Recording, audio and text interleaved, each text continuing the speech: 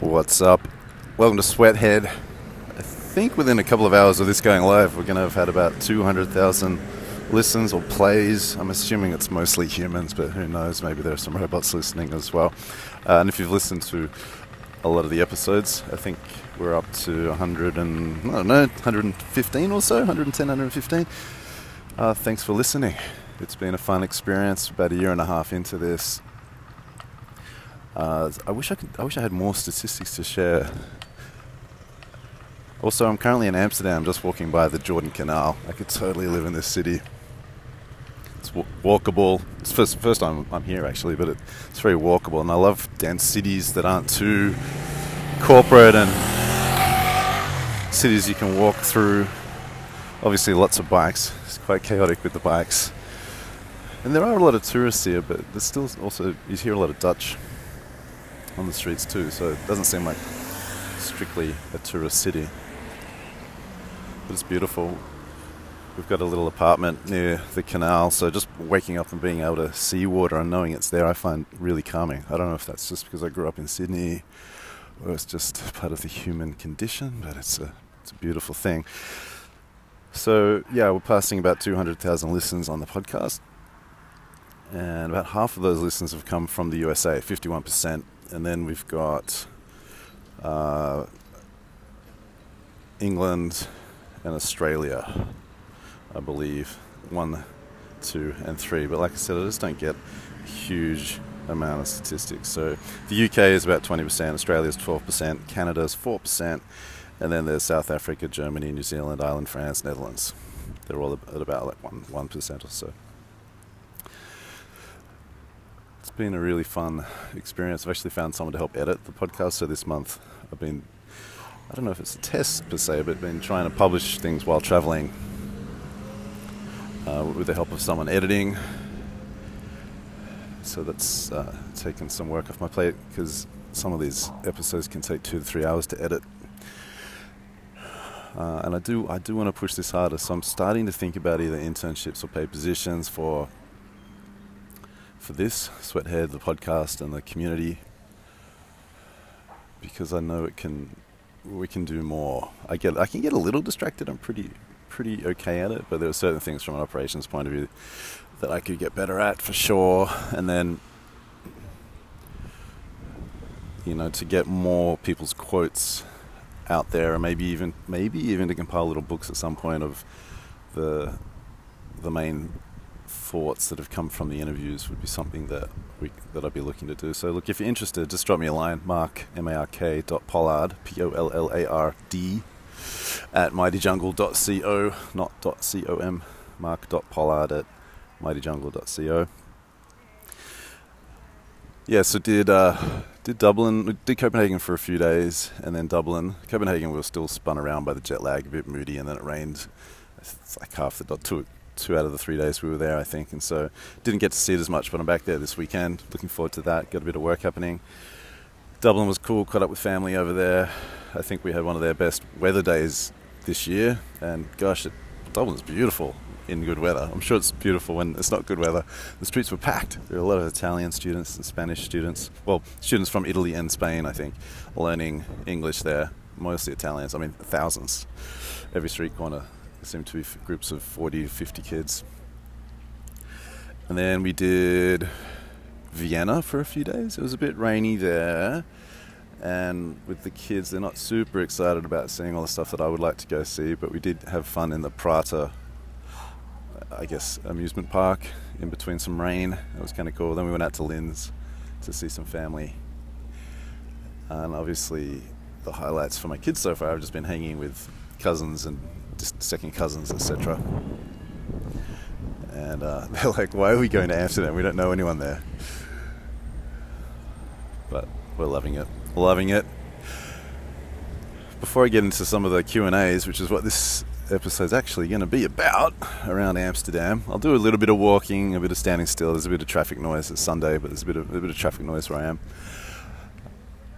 The Strategy Supersizer Mega Class with Julian Cole, I think we've nearly sold out actually for London on the 31st of July.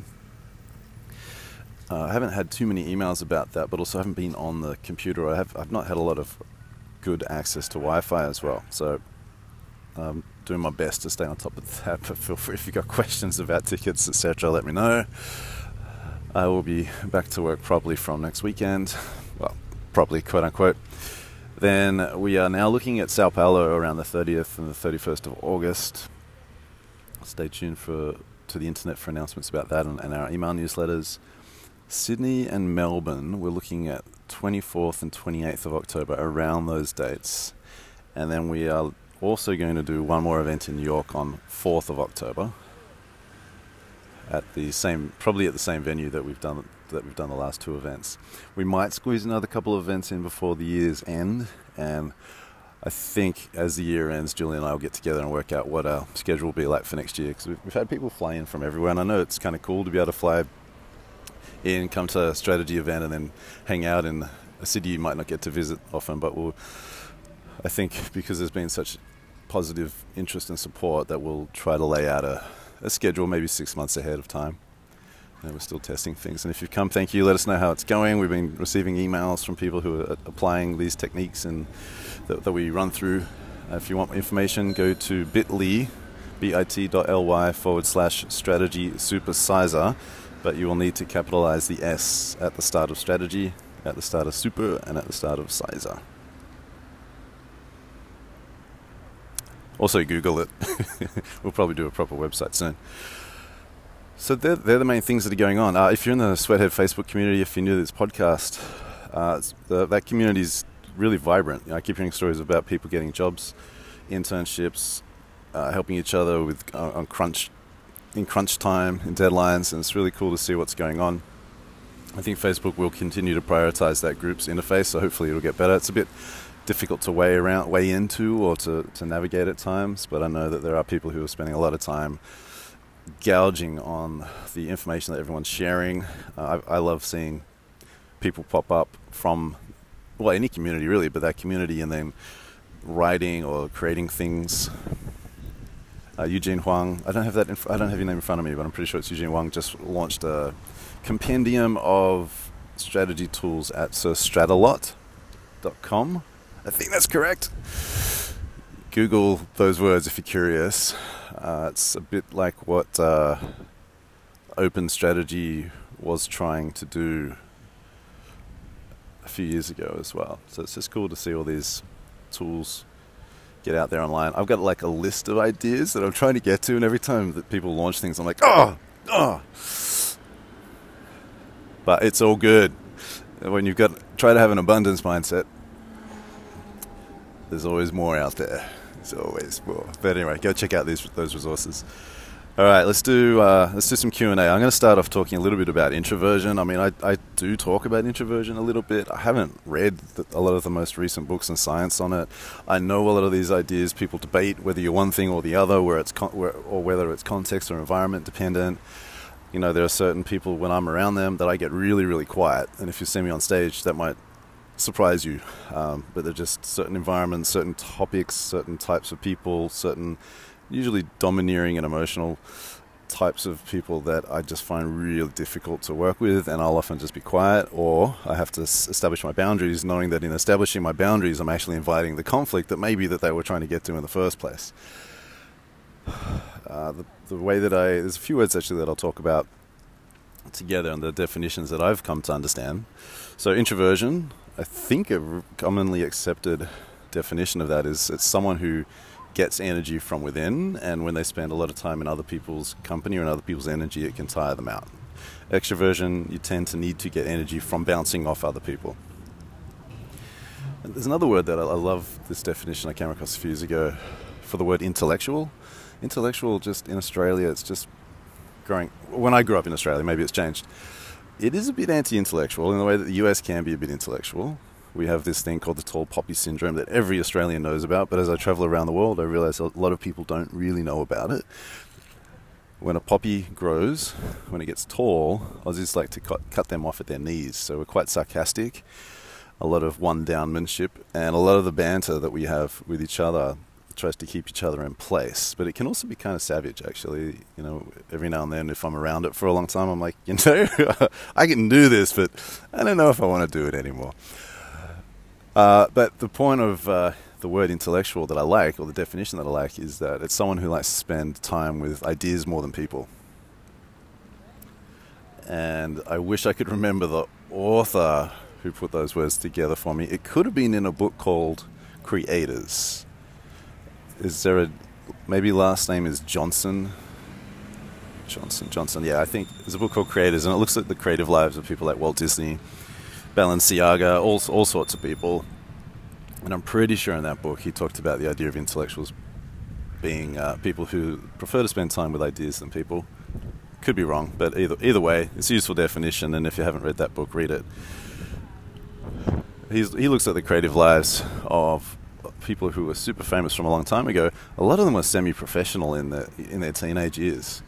You know, there's none of this. Got to discover myself, and then I'll go to take a year off college, and then if I'm lucky enough to go to college, and it'll be a 5-6 year thing, and then at 25 I'll do an internship. And there's nothing wrong with that.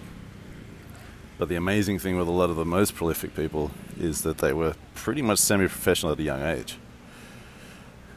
Whether it's Walt Disney and his drawings, or Balenciaga, and people in that fashion world who were 12, 13, 14 years of age, sewing and cutting things and learning and doing apprenticeships.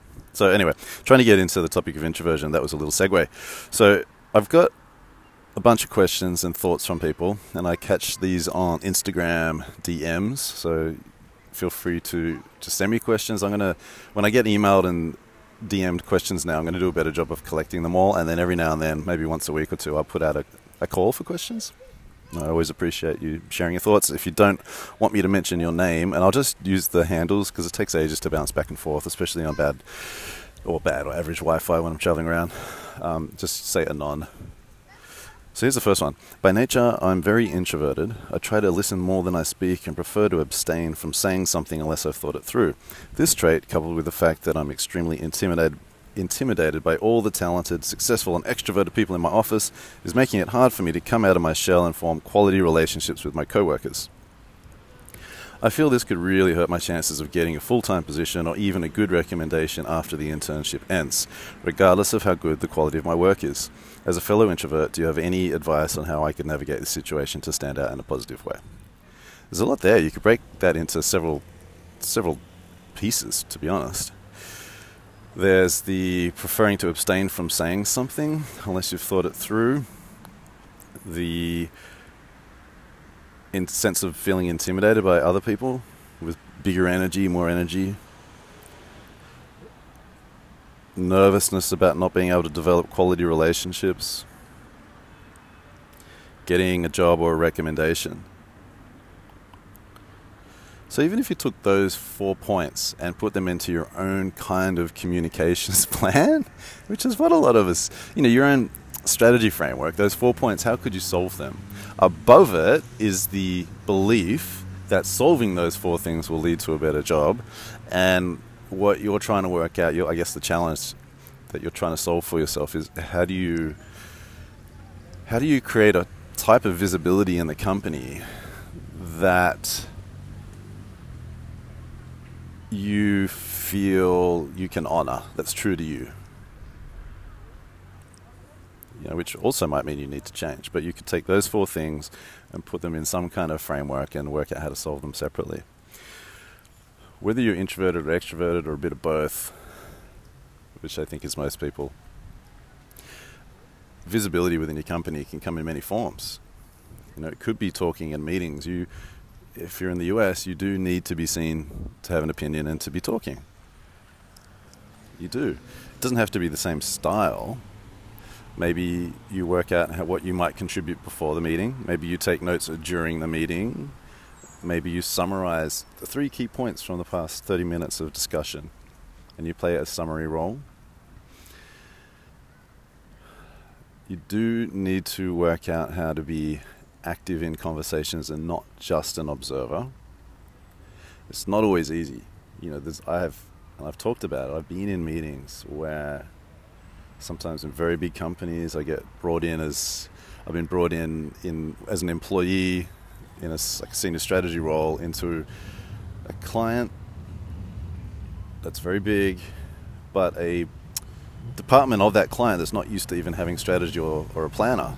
And it's sometimes really hard to catch on to the conversation, especially if there's a lot of power in the room and people are subservient to that power. Because it can feel like anything you say, if you're trying to get somewhere, is challenging the person who's powerful, who just wants to talk at you. Which we see that a lot.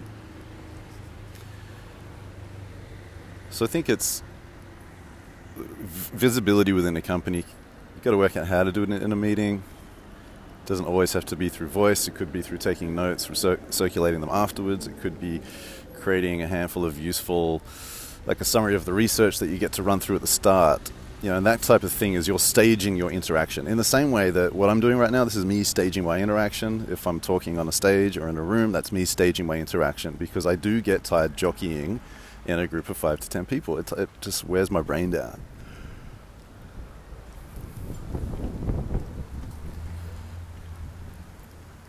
So that's how you can set yourself up in the room. There's things you can do before, during, and after meetings, for example, where you have some kind of visibility that doesn't always require you to use your voice.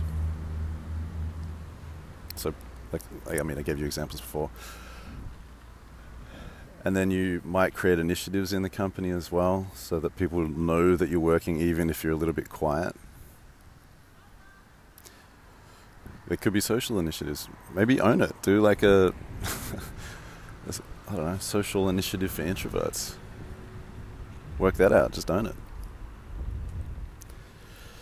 Publishing things online as you say that you're in an internship now. It doesn't have to be that you're senior. Just publish things, and then other people do the talking for you. They want you to be in rooms, and then you might feel like there's less of an obstacle or combat. It's less. It feels like it's less of a conflict triggering feeling in you to express yourself.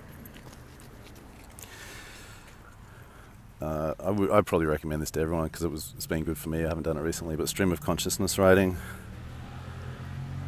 Just write your thoughts, write your feelings, and the more that you can do that, maybe, and I've not read science on this, but maybe the more that you're in touch with what you think and feel, and the more readily you can go to essentially your own sound bites.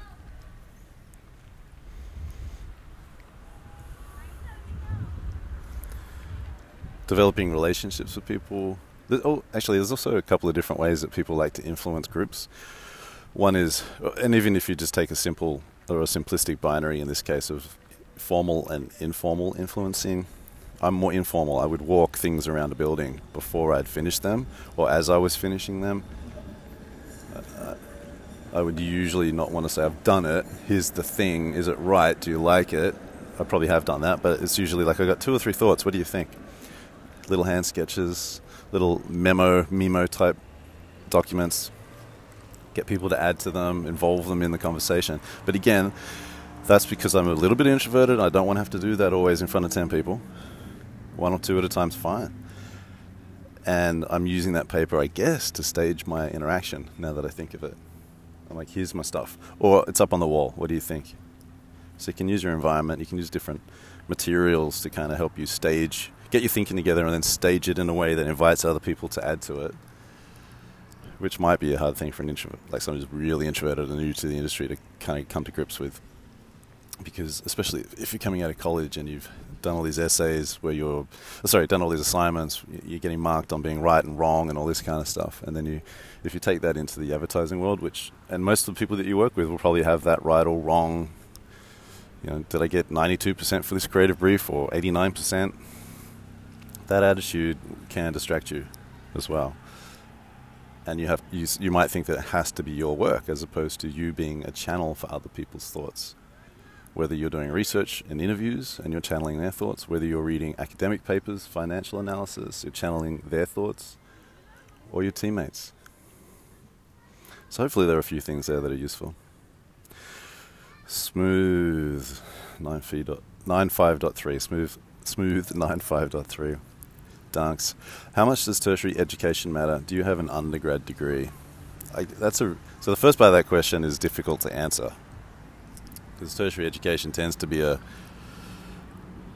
thing that people look for. I mean, I did a Bachelor of Commerce in Sydney, didn't really enjoy the education. In the mid-90s, I wanted to actually do some kind of research project on music and the internet.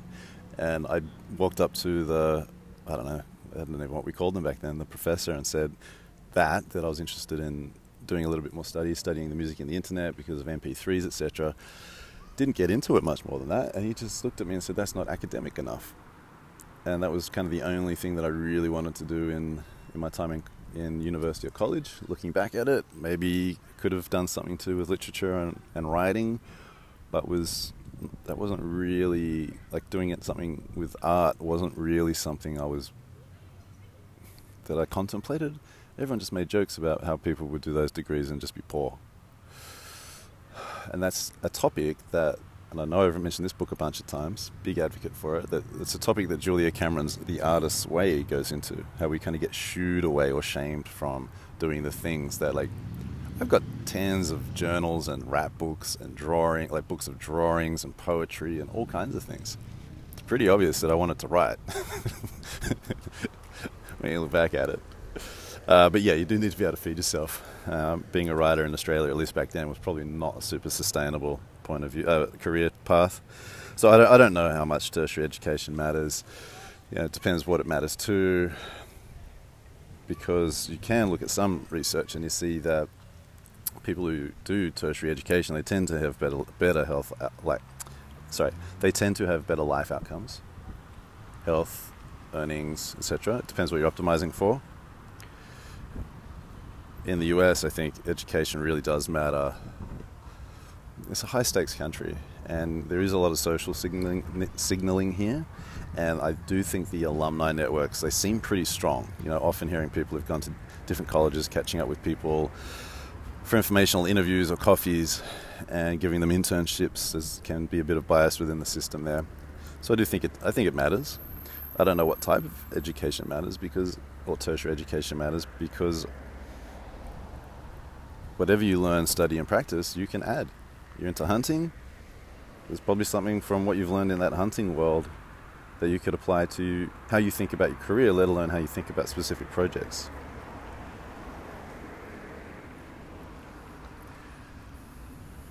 So the question, how much does tertiary education matter? I would say it matters. Trying to give you a clear answer. It matters. How much? I'm not sure. There's a book, what's it called? It's about game theory. Is it called The Art of Strategy? And it talks about game theory and MBAs. It must be 10 years old now, maybe more. And it talks about how,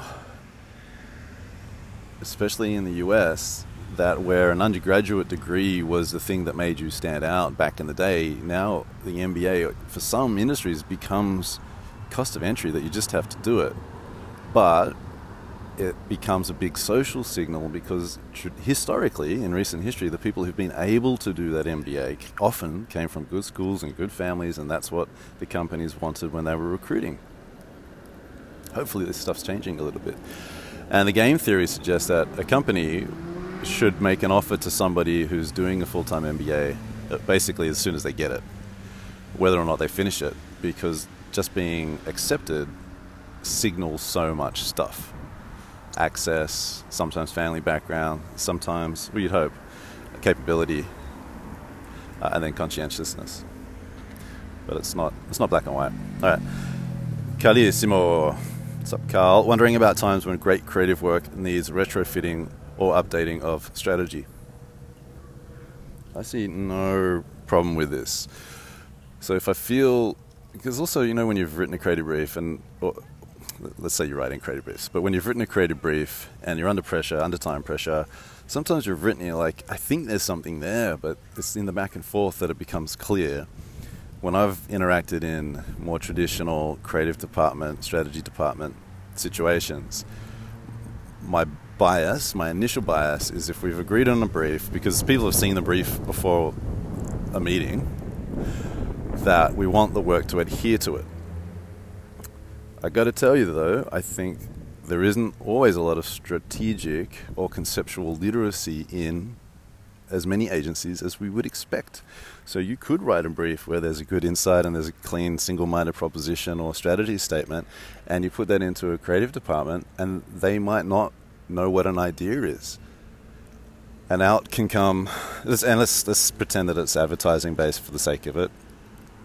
It could be product, it could be a non-advertising idea that gets advertised, whatever you want to think of the outcome as, but just for the sake of this, let's say it's advertising.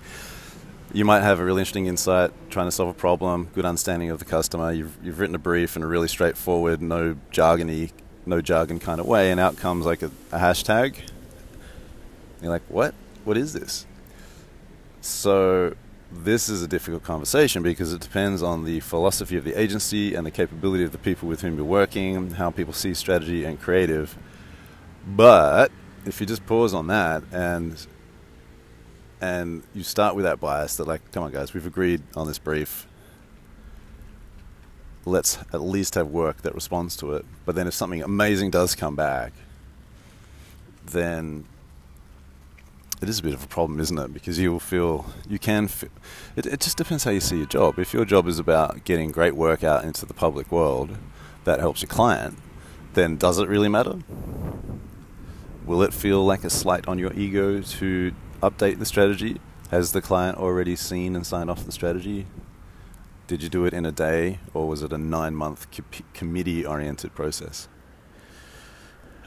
But if something's good, I think it needs to be honoured. But sometimes there are creative teams who aren't conceptually trained. Some are, but they hate strategy. Some are, but they think they do the strategy. And sometimes they can. So that's where this question gets a little bit awkward, and it does come down to a very project by project level. Dog Yawn, do you have a favorite framework when creating a brand? So when I'm working with companies on creating brands, I probably don't spend as much time talking about the problem we need to solve about that brand, because it might be unknown in people's minds. So if the brand's been around for a little bit of time, if I don't have a lot of time, I spend most of my effort thinking through and analyzing and researching for the problems, as in the human problem behind the business problem, which is typically some kind of barrier in people's minds, an obstacle, something we want to get them over or through, so that they change how they see us or the category, and then change their behaviors and essentially reorganize their lives. And if I'm working with a company it can actually be a little difficult working with people who are just starting out, because sometimes they're a bit scared and overwhelmed. Sometimes they just have a ton of thoughts and ideas and they don't want to let any of them go. And maybe they're not used to what we would call strategy, where so much of strategy is letting things go and committing to a thing. Even the stuff that I do, it's pretty broad. I've helped CEOs write presentations. There are companies that just do that. There are companies that just do training. There are people who just create, podcasts and books and things like that. The framework itself, I'm not, I've got a little, you can find it on Instagram actually. It's a drawing. Funnily enough, it's got, probably got a photo of Pharrell Williams, I think, on that one. And I'm laying out things that you would all lay out. I don't know if there's anything different about it. Everything from, I do like a vision and a mission statement, but those things are super airy and weird until you explain what they are. And I don't see too many of those that are interesting and good. They're usually big corporate speak that takes ages for a company to agree to. Then they put it up behind the reception or put it up in the lobby, and people walk by it going, I don't know what that means. So I'd usually do vision, mission, the problem that we try to solve, where that would be some kind of lateral thought.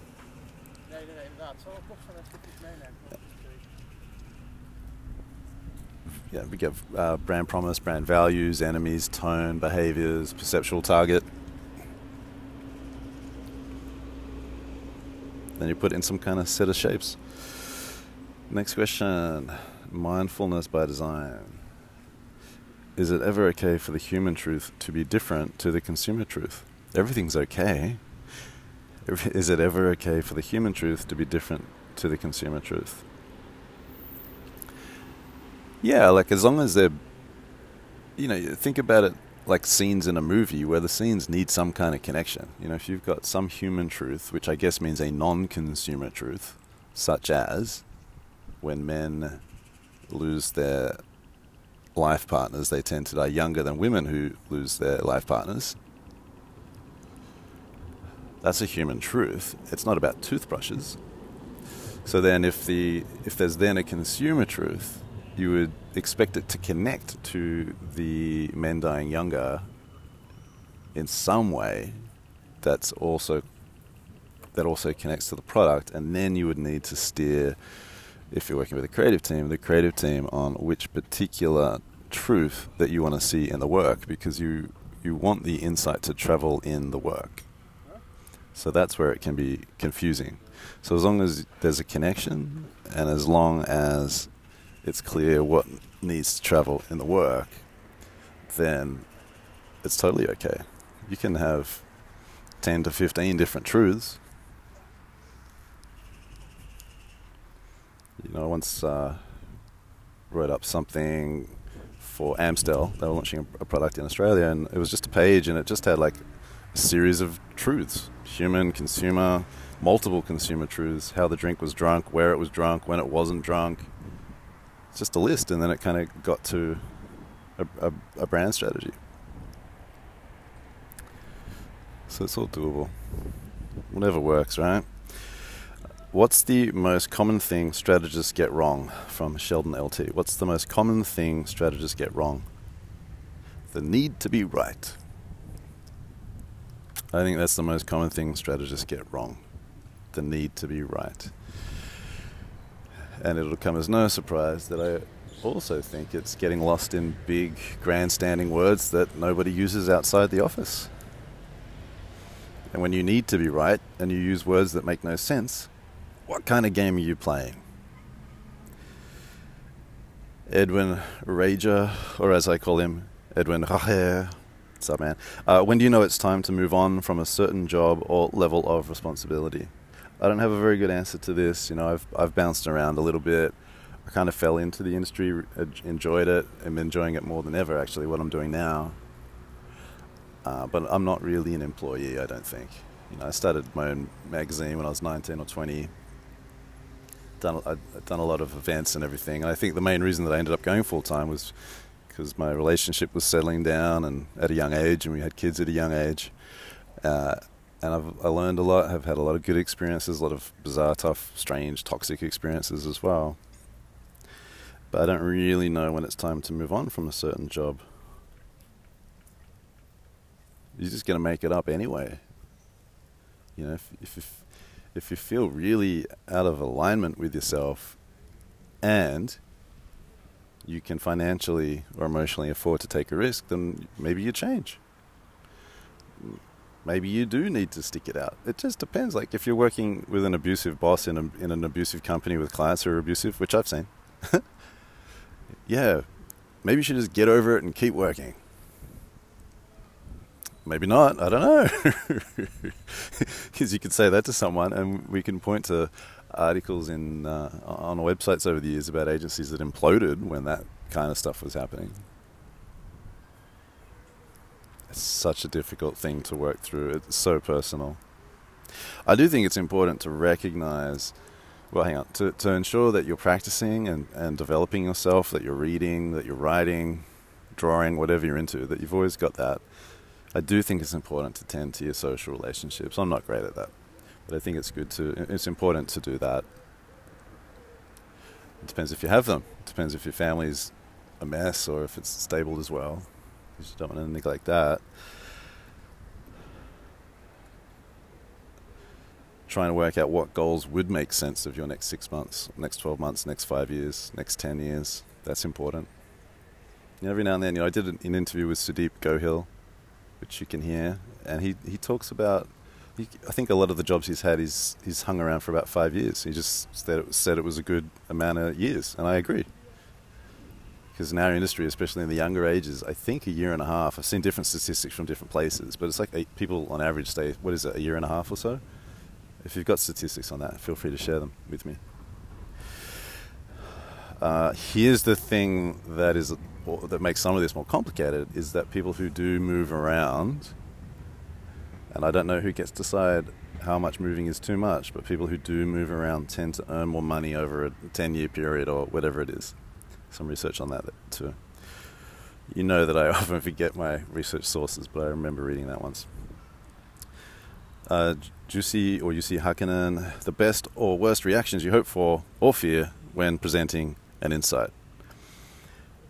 I really do try to listen for sounds and look for a sense of like startlement and excitement and then seduction. You know, when the eyes just widen because people are a little bit shocked, and then the eyes calm down, and they might have chortled or giggled, or snot might have flown across the table.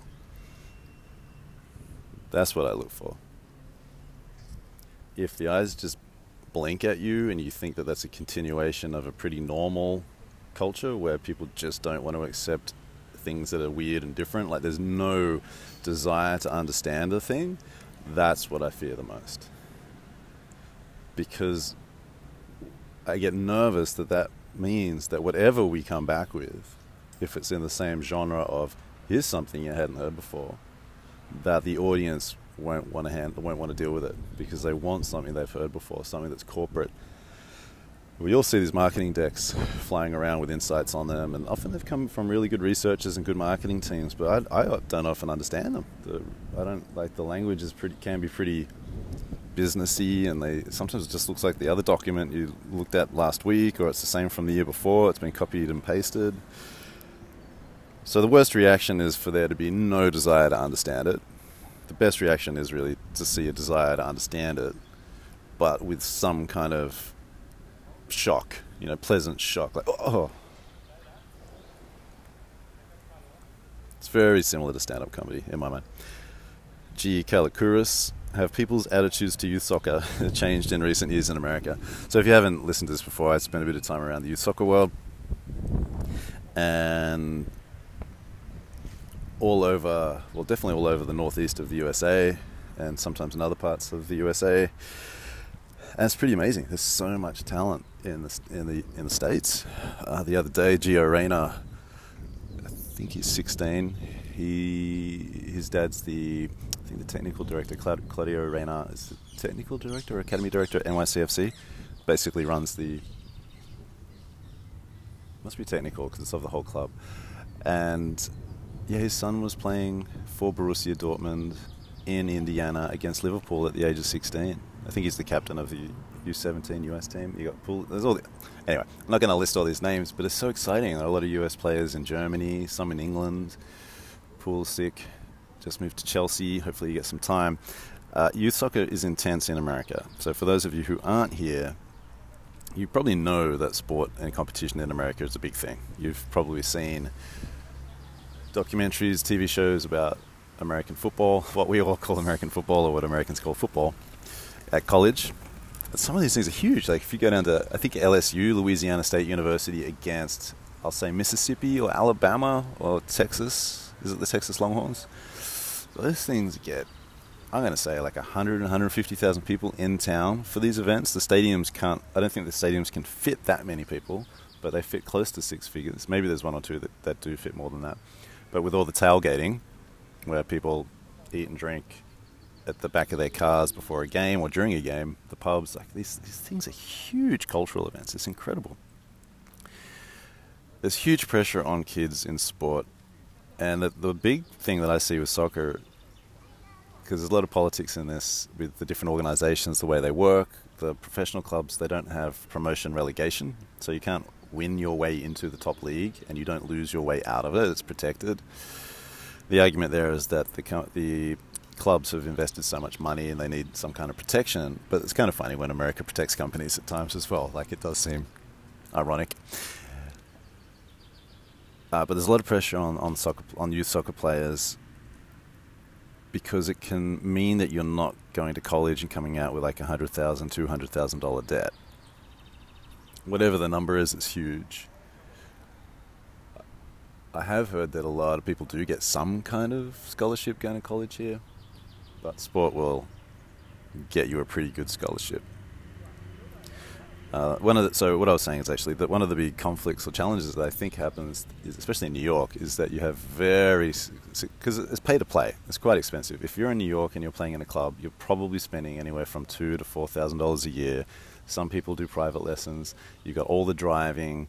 There are 2-3 day tournaments sometimes when the kids can barely even pass the ball. I don't think that's a good use of time or money. A lot of the clubs do also offer scholarships as well and take pride in that. So it's not just pay to play, but pay to play is definitely a thing.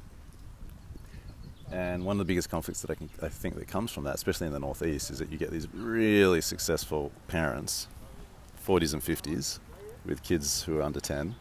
It's definitely an older parenting base. And they didn't grow up with soccer. They don't know the game, they don't watch the game as families, and they want their kids to be the best because they're the best in their industries, so they expect their kids to be the best. But they don't understand that you don't turn up to training 2 or 3 times a week, play a game, and then become the best. Like, you need to be playing every day with friends and have unstructured time and structured play. You need to be training at a very high level. That's how you get good at this stuff. So I think I guess that's an attitude. The attitude is that they expect a lot of successful people expect to be able to buy their kids success in sport and in youth soccer, and don't really understand how to actually help someone get good. But it's big. You know, you see 90,000 people I think 90,000 people went to a game in Texas to watch Mexico and Croatia. And often the games that feature Mexico or Mexican stars in the US have the biggest turnouts. Seattle Sounders, professional club, they've got a very, I think, top 4, top 5 youth academy. And their weekly or regular attendance in their games, I think it's top 20 in the world. So it's pretty amazing. It's intense. It's intense. There's a few questions from, like I said, I'm not going to do people's names because I'm not on Wi-Fi and I'd have to bounce back and forth, and it just takes time. The phone gets a little bit clunky bouncing between the different pieces of software, the different apps. Favorite rap artist, Mihao Idzi. I don't really have favorites, but I've had a couple of awesome chats recently in Ubers and in hotel bars. I was in an Uber in LA on the way back from the Strategy Supersize Mega Class, or on the way to the airport, and I was talking to a guy who produced rap albums and knew some of the people I knew. It just depends on mood. You know, I was pretty into groups like The Hieroglyphics, Project Blowed, Anticon, Company Flow, and then there were these sort of mixtapes or cassettes, EPs that would get out by people that would get put out by people that stuck with me. There's this track by Third Sight, Rhymes Like a Scientist. I think it has like a 2-minute introduction. I love that. I was probably more drawn to the crews that came out of Scribble Jam or in the mid to late 90s. Is that the mid to late 90s or a little bit later? What a lot of people referred to as backpack rap. Mos Def was probably not Scribble Jam. I'm sure it was there, but like that. Raucous Records, Fondulum Records. There's a lot of history there. But I tend not to have favorites. I think I really do respect LP. And also Slug from Atmosphere, but LP, because he's in what's that group? Run Them Jewels? Oh my gosh. Have I forgotten it already? But he was in Company Flow as well. I interviewed him, and he said it was the most psychological interview he'd ever done. I was about, 27. And yeah, I respect his artistry. Another question. When you're good at the idea creation process but suck at execution, how do you show value to others? When you're good at the idea creation process but suck at execution, how do you show value to others? Well, one would hope that ideas are valued. And I know there's a lot of stuff that gets put on Twitter and LinkedIn about ideas are nothing. Ideas are nothing without execution. Yeah, cool. Yep. But ideas are also worth something. Doesn't mean that they are nothing. It's just that they need execution. The word nothing in that sentence it's cheeky. It's a little slap in the face. When you're good at the idea creation process but suck at execution, how do you show value to others? Well, you need to ensure that the ideas are good, that people can understand the ideas readily, and perhaps show first steps in how the idea could come to life. If you are pitching in an agency and people are buying ideas, then you are showing value. So that's one way of showing value. If you're just spraying stuff up on a wall, hoping someone thinks you're amazing at some point, you're not being accountable, and the ideas aren't great, you're just wasting people's time. Or, you know what? Just do that work maybe in private or with a small group, and only reveal something that you think is really, really good, and hopefully there's good creative leadership that can help you pull out the thing in that. Next one. Got any advice on doing good interviews for research and making sense of them? Yeah, I mean, I have we'll publish some of this. I've put up little things, questions that I like to ask. So the way that I work is I usually do interviews over the phone, one-on-one, and I do enjoy it, but I think I do it a little bit more as with a journalistic mindset, where I'm trying to hear words that I haven't heard before that shock me a little bit, or startle me a little bit, or please me, and they want me to stew on them. And so I do have a pretty set way of doing interviews. It's flexible. I will interview stakeholders, I will interview customers. An average project, for example, might involve, I'm not personally a huge fan of doing like 6-month research projects. They're completely, or more, they're totally cool, but it's not really how I like to work or how I get brought in. What I'm usually doing is trying to top up existing data, and most companies I work with have so much research, so many decks, so many pieces of data, and I use interviews just to try to pierce my way through it all, so I'm not sort of swallowing the noise, if that makes I don't know what that means, if that makes any sense. And so I'll interview a CEO or a CMO probably for 2 to 3 hours if I can get them. It can take a little bit of time to talk them through their own sound bites. If they've watched TED Talks, you start to hear certain language pop up, for example, and it's like, hang on, is that you or did you read that somewhere? And there's a bunch of questions that I like to ask. And then when I'm interviewing, and then I might interview 4 or 5 of their staff or their employees for about 45 minutes. You never know which interviews are going to go well or not go well. There are people who won't talk, and it's not always the person in finance. Sometimes there are super passionate people in finance, but that's the one that I'm like, is anything going to come out of this? And sometimes it really does. I love that. And then interviewing customers or consumers, and that word does mean different things in different in different companies, where a customer for some companies might actually mean their B2B customer, the business that buys from them, and their consumer is basically the end consumer, the person who uses the product.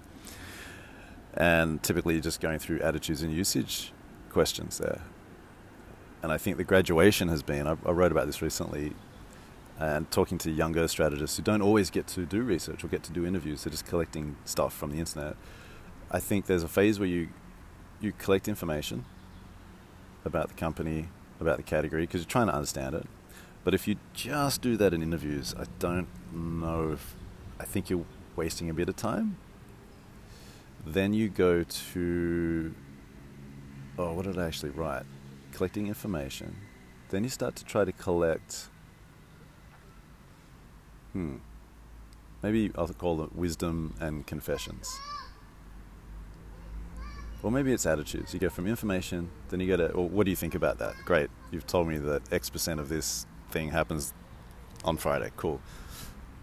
You write that down. What do you think of that? Then you start to get to attitudes. And then you start to get to questions like, why is that important? Why isn't the other thing important? Where you're trying to elicit some kind of insight or wisdom. And then you might graduate. I don't mean to be patronizing saying this, like there's some weird graduation process to this, but you might graduate to extracting confessions from people. So let me see if I can do this out loud. I haven't done this before, so who knows if this will make sense. So X% of spiders do this thing on Friday. That's cool. That's information. Why is that important? Well, when they do this thing on Friday, it means that it's about to rain, and when it rains, people don't drink beer. Okay, hang on. Then what did I say was going to happen? We're trying to get to wisdom. So how does the company deal with that? How does your restaurant deal with that? I'm sitting across from a bar. How does the restaurant deal with that? Well, we switch out our. That's more an implication than wisdom. Like we start selling different drinks, or we change the design, we change the lighting, or we make it feel warm and not wet, or we make it feel wet and sell other things. I don't know. And then you might get to a confession, which is, I don't know how I could really apply it to what I just said. This is the trouble with thinking out loud. It doesn't always make sense. Well, what's something that you've never told people about that situation, or the spiders and beer on Friday that has been on your mind for a long time? Or what's something that makes you angry about that? And then you start to, or could you tell me something you've never told someone before? Did I just say that? Could you tell me something you've never told someone before? Sorry, I've got all these people around me now. They keep trying to cramp me. And I don't know how, it's not like I'm walking around Central Park right now and I can pretend that I'm on a conference call. I'm just in a park talking English in a foreign country. All right. I hope that kind of made sense. Not Zach Shogren. On any given project, do you wonder, what if I'm wrong all the time? I do. Yeah, I don't know if I think about whether I'm right or wrong. I just think about whether it's any good. Have I heard this before? This is crap. This is boring. Could I work with this myself? Excuse me. So I don't really think about being right or wrong. I just think about whether it's useful and interesting and provocative, and whether it will work. Anonymous question: how can I grow in strategy without a boss or a good boss? I think it's always important to take responsibility for your own self-development. Reading, writing, teaching, talking. If you're working crazy hours, could you do one of those things? Write, teach, talk. Could you choose one of those three things every 3 months and do it? Because, as you've heard me say before, you have to think about what you think, commit to it, write it down. By writing it, you'll probably get better at it. Your writing is very much about rewriting, so it should improve your language. You'll then have little ideas and sound bites that you can go to in your next meetings. You put it out in public. Hopefully you attract new, interesting people into your life. Might lead to more opportunities, and away you go. So definitely take responsibility for your own self-development. There's a lot of online courses. YouTube's incredible right now. If you're just interested in philosophy and psychology, you can spend weeks on YouTube. There are all these amazing channels. One of my favorite is the Academy of Ideas. You can check that out. Is strategy different in Europe compared to Australia, USA, and UK? Matt, JSCA. Probably difficult to really say. I think in general, strategy is just suffering in many places under the weight of execution and shrinking margins. So when I get around, there are people doing strategy, but it's often a transaction of a lot of information and data and then a whole bunch of tactics. What I would call to like statistics and tactics. There are going to be different spins on it in different places. I'd imagine in the UK, a lot of presentations probably start with some amazing quote from a classic philosopher. You sort of see that in a lot of the award entries and the articles as well. That's cool. It's an English way to do it. Don't quite see that in the US. And was it... so we were talking about this on Twitter the other day. Was it Eugene Huang again? Someone said, I was like, what's the equivalent of doing that in the US? So what's the equivalent in the US of the UK dropping in like a classic philosopher quote to start a presentation? And I think it was Eugene, but someone said it's an animated GIF. A silly animated GIF. So yeah, it's different, but it depends on the type of agency you're in, the type of company that you're in, what they think strategy is, whether it's important, whether they can charge for it, whether their clients want to pay for it, whether their clients think they've got business consultants or management consultants in there and they do the strategy and the agency just makes things look a certain way. Andrew G. Clayton asks, I'm moving to Europe in a couple of years. What can I expect to be different in different strategy roles? So similar, I put these together for a reason. It's tough. I don't know really how to answer this. I talk to people who are expats in different parts of the world. Sometimes they struggle because the city seems a bit more introverted or it's not as energetic as they hoped. It's harder to make friends and the workplace might not be as friend-oriented as parts of America. I do think is it a cliche? A stereotype about the German working in Germany, for example, is this is a stereotype. Like I've read it in business books that people get in Germany, they go to work not to make friends; it's just to work. Whereas in the US, especially in New York, because a lot of people in the agencies with the young workforce, they've moved there from other places, and they're trying to establish social lives as well as business lives, professional lives. And then the other stereotypes, I'm trying for some reason, because I'm near Germany, I'm thinking about Germany a little bit. France can be more hierarchical and more logical. It can be more top down from some stuff I've seen. Australia, Holland, Sweden, Norway tend to be more circular, just in the business culture, so more a company of peers, and that can frustrate people in some parts because sometimes a decision can't be made unless everyone agrees, so that can frustrate people, and that's how the role can be different. But otherwise I think it's suffering from the same challenges everywhere, and by suffering I don't mean to say that it's dying and it's not in a good place. I think there's a lot of vibrant thinking out there. This is from the Rob Grundle. What did you learn from writing raps that makes its way into strategy work? Wouldn't want to glamorize my time writing raps at all, but you have to be concise and you're continually looking for patterns. And if you write poetry, lyrics, raps, you're constantly looking for stimulus, and then you have a practice. You write. I probably had phases where nearly every day I would write a page or two of poetry or rap when I was young. So I think it's those three things: concision, plain language for the most part, a regular practice. And then with any art, you start with all the cliche stuff and you hope to get through it into something new. So a lot of the young bucks might start with their battle raps, and then over time maybe it's not even a graduation, but I'll call it a graduation. They'll graduate into more of like a lyricist or a quote-unquote storyteller. So there's an interview with Earthboy, Tim Levinson, recently. You can hear how he thinks about that. I love this theme we got onto, that as an artist, you are what you haven't yet done.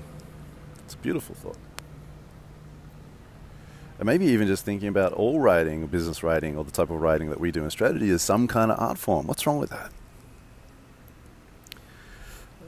Amanda K. Does anxiety and depression help you be a more creative thinker? So I don't know if that's a general question or if you're asking me, because I do experience those things from time to time. And this is something that I want to spend a bit more time looking at the science, looking through the science of. Do anxiety and depression help you think more creatively? There's definitely a school of thought that depression is a form of rumination, and people are like, well, why does that exist from an evolutionary perspective? Why do people ruminate? Why do they withdraw? And sometimes it is, like sometimes you can come back with interesting epiphanies about your life or about the world. But I would like to think that you don't need to have anxiety and depression to be creative. Like, I don't think that they're a must-have. Let me ponder that one a little bit more. I've read about it. I feel like I could be reckless with what I would say. Do read the book Creativity by Mihaly, the guy who talked about flow. I think his second name was like Jessica Mihaly. This book came out, I think, around 1996. I think it came out in the 1990s, and he looks at the creative lives of a lot of people. He's got some principles in there, things that he found. It's really interesting. So that might help. A few more questions. We've got four more questions. So Laura Evalency, strategizing for tackling the climate crisis via marketing. We'll love your thoughts. Yeah, it's a pretty big one just to drop in there. I think with anything like this, it's about understanding the specific things you need to change and the specific communities who think about these things and how they need to change. I think earlier today I saw someone tweeting about farmers in Australia who were voting against some kind of climate change legislation or was supporting a politician who was. And some people were like, that seems really ironic because, the farms are the first thing that's going to go. But shame is not the tool. I know shame has survived evolution and history because it's useful. It must be useful. And maybe it's not useful on the individual, but it's a signal that we send to other people that they risk getting shamed if they behave a certain way. So it's not about the individual changing. But if you look into research or listen to academics who've researched the space talk about it, shame tends to make people defend, triggers their brain, turns on defense mechanism. But I think it's about understanding the individuals and the way that they think about the world and communicating with them on common ground about how they see the world, not you lecturing them from the outside.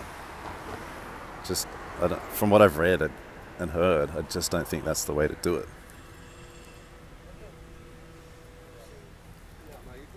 Sarah Murray, why can't strategists strategize their own lives? I'm sure some can. I mean, I'm in Amsterdam and I'm reminded of Heather Lefevre, we did an interview about this because she has tried to strategize her life. You can listen to her tell it.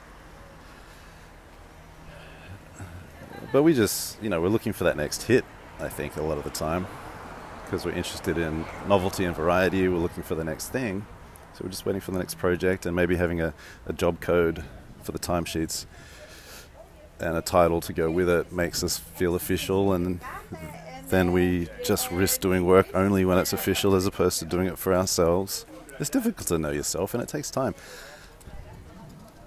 Even when I hear psychologists talk about individuation and philosophers talk about individuation, the process of becoming who you are, don't want to get this wrong. Maybe it's in the 30s and 40s. You do hear people talk about how they hit their 40s and 50s and like, you know what, this is who I am, I'm locking it in. Hopefully I can change a little bit and improve, but the bulk of these things might not change. So what am I going to do? How am I going to work with that? But I think it's that I think a lot of strategists don't strategize their own lives because they're naturally attracted to variety and novelty, and a lot of the things that they naturally are. This is not everyone, but a lot of the things that they're naturally interested in, the ways that they are. I don't think we've done a good job of saying, hey, no, they're normal for some people. You don't have to turn them off. You don't have to fit into the world the way that it's been constructed. And then the second point is really about legitimacy, that we think we need to do it when it's important work and maybe we're not important enough to do it, or we just get caught up in achieving in front of other people rather than thinking about ourselves. Dogyorn asks, I've used PIES, PIES, so that's the problem, insight, edge, or advantage strategy, little drawing framework that I do. So he's used this to help his wife manage her staff. Do I have a favorite non-comms application at PIES? Sort of. I don't know if I've really got a favorite, but I do think about the imposter syndrome thing because that does pop up a little bit, and trying to use that. And I've drawn that up, it's on the internet. But thinking of imposter syndrome, maybe you've got it, maybe you don't. Do you need to have it? I don't know. But just thinking about it as a way that you're whispering to yourself that you care and you want to do better. Final question. What would you say to an immigrant strategist trying to find work in a new country? It's a loaded question. I think you've got to work out how to make all of your, or as much of your work history relevant to that new country as possible so they don't dismiss it. I think it helps to have projects that connect to that country as well. Just side projects that you've done, things that you're interested in to show that you're committed, that you're sticking around. So I think there's a nervousness that if you get hired, first of all, that you might not relate. Second of all, that it's going to take you ages to actually understand that country, and you're going to keep coming back with quote unquote insights that everybody talks about. An example that I used to hear from Dave McCoggan, who I think was like head of strategy in Asia for McCann Erickson for a long time, is that a lot of young, like new planners to China back in the day would go, yeah, it's the little emperor syndrome, something like that, as an insight, because there was like one kid in so many families and all the generations doted on this child. But if you're Dave and you're hiring planners all the time and you hear it all the time, it's just not interesting. So working out how to get somewhere new, different, maybe instead of just turning up, it also depends on language, but instead of just turning up with your CV, do your own little research report about a part of that country or a group of people. All right, they're the questions. Anyway, so we're going to push over 200,000 listens with this. Appreciate you listening. Come check me out on Instagram at Mark Pollard. Do have a bunch of strategy articles up at markpollard.net, And if you're coming to the Strategy Supersize Omega class for Julian Colson, looking forward to meeting you. Enjoy your summers if you're in the Northern Hemisphere. Peace.